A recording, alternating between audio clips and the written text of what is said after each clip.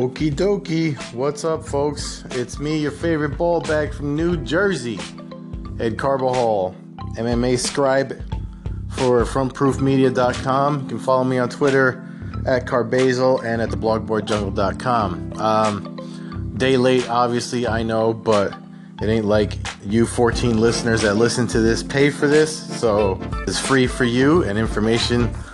And I pretty much do it to air out my own thoughts. But I like that you listen.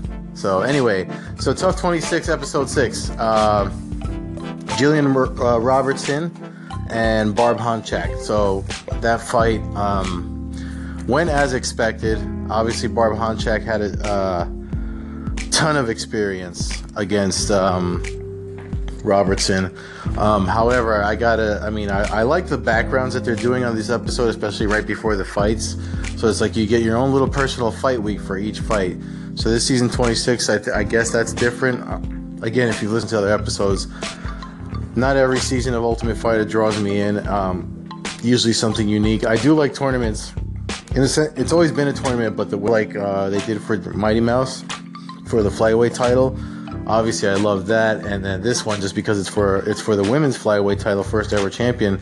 There's a lot riding on it. So that being said, Barb Honchak is actually a former title holder from Invicta, and I mentioned it before. A lot of these ladies are from Invicta. If you don't know by now, the Invicta FC promotion and UFC have a strong. They're pretty much like the.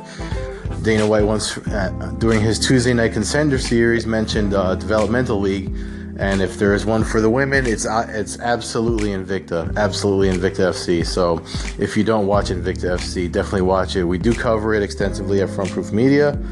There's a lot of stuff there, so you can read about past fights there. But definitely, if you have Fight Pass, especially check out Invicta. Anyway, so quickly, the fight went as expected. Honchak, with a ton of experience, was able to win get the finish over Jillian Robertson. But you got to give Robertson cool credit. So as I was talking about the the little bios before the fight, Robertson's jiu-jitsu background was really highlighted, and you saw it in the fight. But what showed, not only was Justin Gaethje correct in his comment that he made about for MMA fighting off your back, you can't win a fight off your back or back against the cage or against the ground. He was right about that. So I thoroughly agree with what he said, and I'm a jiu-jitsu guy. Recent black belt. Thank you. I got my black belt a couple weeks ago. But I agree with him. So, I know he was worried about offending people that are hardcore jiu-jitsu culture. I consider myself part of that culture, but you can't disagree with him because that fight right there was a perfect example. And just to show the experience of Honchak, when she was the armbar was locked in and Robertson was trying to crank it away from her, as she was defending and putting pressure on, she was in between that. If you rewatch it, she rains elbows down on Robertson and caused a lot of damage there from defending the submission attempt. So that's what Gaethje was referring to. You really have to be. I think the only person that has deep water submission for MMA right now is Damian Maia. Obviously, there's been guys in the past. It's not like Damian Maia's the first, but he's like the current. Before that, I would say Giva Santana that fought in Bellator. He comes to mind. I'm trying to think. Obviously, in the early days, obviously, if your last name was Gracie, you were one of them. Sakuraba with his submission grappling, when in his prime. So there's always people that can impose it on you. I guess Shinya Aoki's one of those guys now. I would hope that Gary Tonin, when he makes his transition to MMA, it becomes one of those, especially when he brings the disgustingly good leg lock game to MMA. People are going to be amazed at that and the quick taps, and people are going to wonder what happened. That's going to be new to a lot of folks, so keep an eye out on as the sport evolves and martial arts evolve, we're going to see different highlights and ways to watch and cheer evolve. So that's it for the Tough 26 recap. Let's talk about this weekend's events.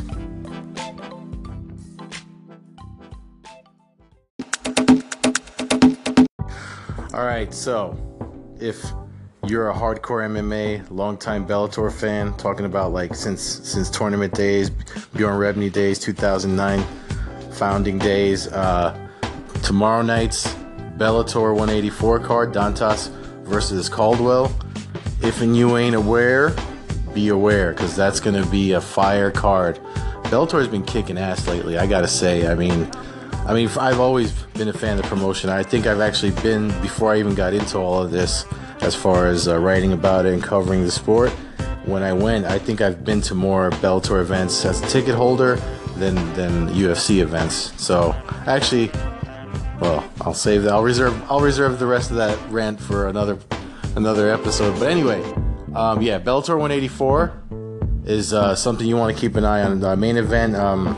I wrote an article over at Front Proof Media about the bantamweights and the contender circling the title currently held by Eduardo Dantas. If you saw the weigh-ins, those were this morning.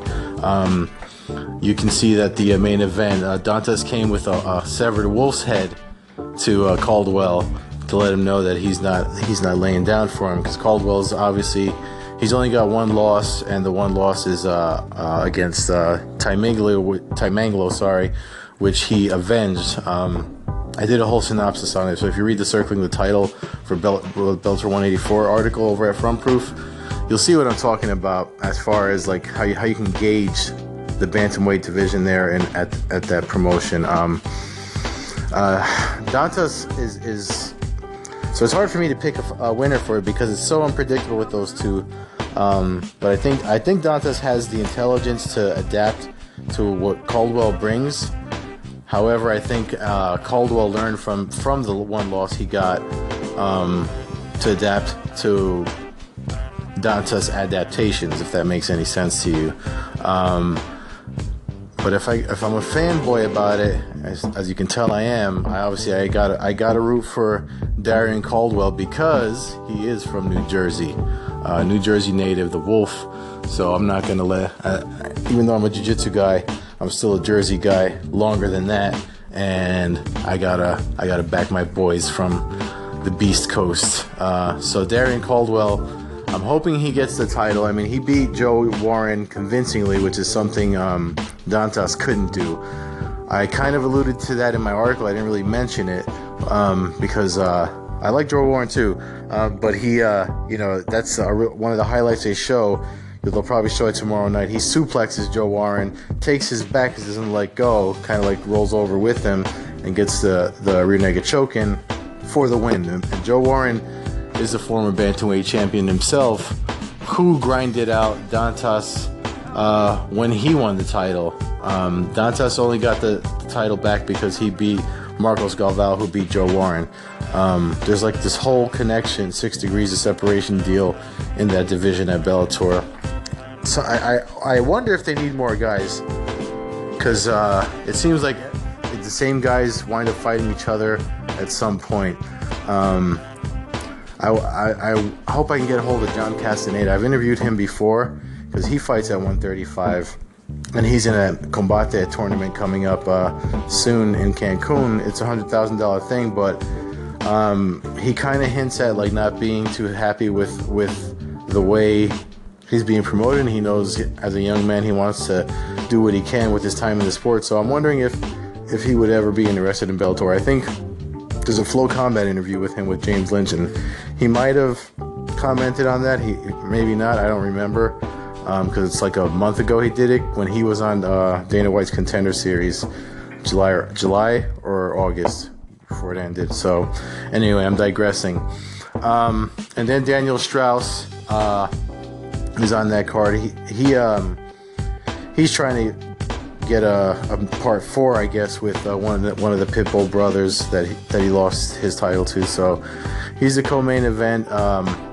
Pat Curran is on the card. I mean, just all the like staple Bellator names. I'm running them off, and then the prelims are obviously on. They're at the WinStar World Casino in Thackerville, Oklahoma.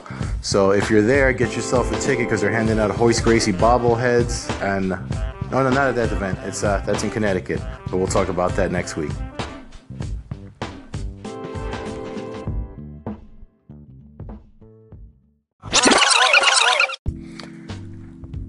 But this weekend, we got UFC 216. 216 is the redo or pushback or whatever you want to call it for the co-main event with Demetrious Johnson and Ray Borg. If you remember, that was supposed to happen last month, and day of the fight, I think within that 24-hour period, whatever, they couldn't rebook it. Ray Borg got sick. He was pulled. The doctors pulled him. He still wanted to fight, but the doctors pulled him. And with all the USADA and everything else going on now, they decided to play it safe and just pull that fight altogether. So we get it now. We get it Saturday night. And in the main event is the interim title fight. Now, you guys know how I feel about the interim titles. I hate them. They're like devaluing what those belts meant for a lot of the people that fall for them or the people that are fighting for them. So I agree with one thing. I think that both Kevin Lee and Tony Ferguson have kind of said, they haven't been shy about it at all. But Kevin Lee said this is the lightweight title fight. Never mind the interim nonsense, because the interim champion is enjoying his millions from fighting in his exhibition match with Floyd Mayweather that we've covered heavily at Front Proof and on this podcast. So I agree with Kevin Lee, and Tony Ferguson said on UFC Tonight just last night, excuse me, he should either vacate or defend. Otherwise, this is a championship fight. Hard to argue that point. So, but imagine this. Either man, whoever you got, winning, whether it be Kevin Lee or El Cucuy, Tony Ferguson. Imagine the return of Conor McGregor to fight one of these guys. Both guys are good at marketing the fight. Kevin Lee, even though he's ranked number 7, he talked himself into this fight. And Tony Ferguson needing a fight because Khabib, is I don't know if he's not cleared or what the deal is with him. I think they just talked about it on the MMA Hour. Say what you will about Ali, I can't pronounce his last name, but his manager does look out for his fighters, and those guys, obviously he's looking out for Khabib's best interest in his health and all that. So, I think McGregor versus Kevin Lee would put asses in seats, just because they both talk a lot and there's a lot of drama, and the whole entertainment side of combat sports would definitely interest a lot of people. And just put Conor McGregor's name on something, he brings like all of Ireland over, no matter where it's at. So Conor versus Kevin Lee would definitely be a high profile fight, money fight, if you will.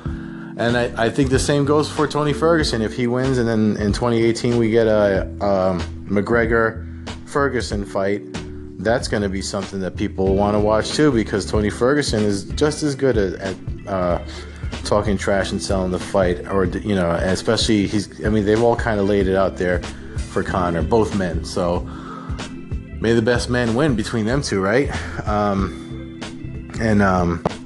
I don't know what else to say. I don't want to disrespect Ray Borg at all, but the dominance Demetrious Johnson has put down in that division, it's just crazy. And if he defends again this weekend and wins, he's gonna break Anderson Silva's record. And I'm really not trying to make light of anything. Ray Borg's a solid fighter, solid dude, like tough guy. It's just like when the Mighty Mouse DJ's last win over Wilson Hayes, who's like a jiu-jitsu guy that I really like and respect, and actually thought could have been a threat to Mighty Mouse. He just got broken down and submitted, which I didn't expect. So it's going to be a good fight. Then you got Derek Lewis versus Fabricio Werdum. That's just going to be a great fight. I don't think it's going to go distance. Someone's going to get tapped or knocked out. I think Werdum's got obviously the technical skill to submit Lewis, and Lewis obviously has the power to hurt Werdum. So we'll see what happens. But that's it for today, this week. We got to close it down and get ready for the fights this weekend.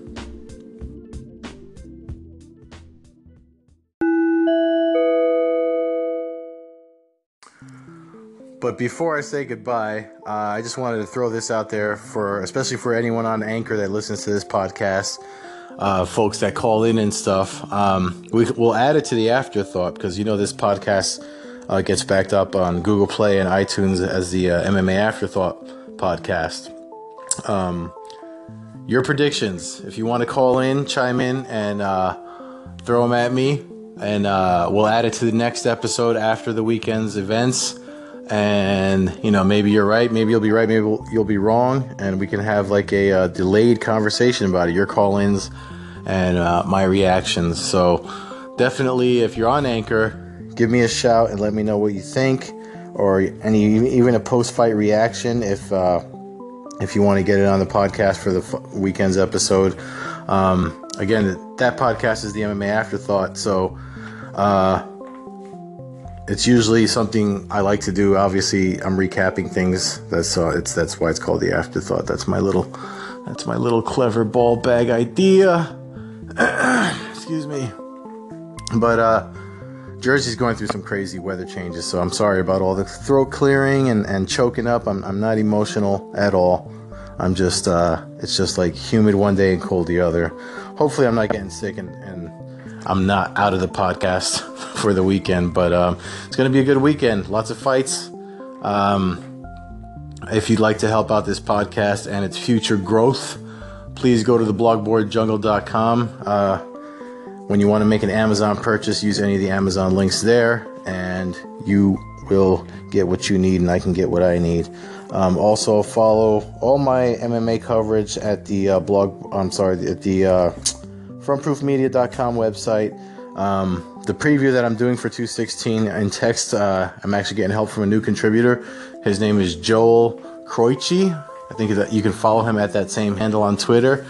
He's a graphic designer. He's an MMA fan. He seems to be into video games. I talked to him briefly. He's actually working on his end of our MMA forethought pieces that we do at frontproofmedia.com for all the big pay-per-views. So check that out when it's up. That should be up sometime before UFC 216. Enjoy the fights. Have a good weekend. And I will talk to you after.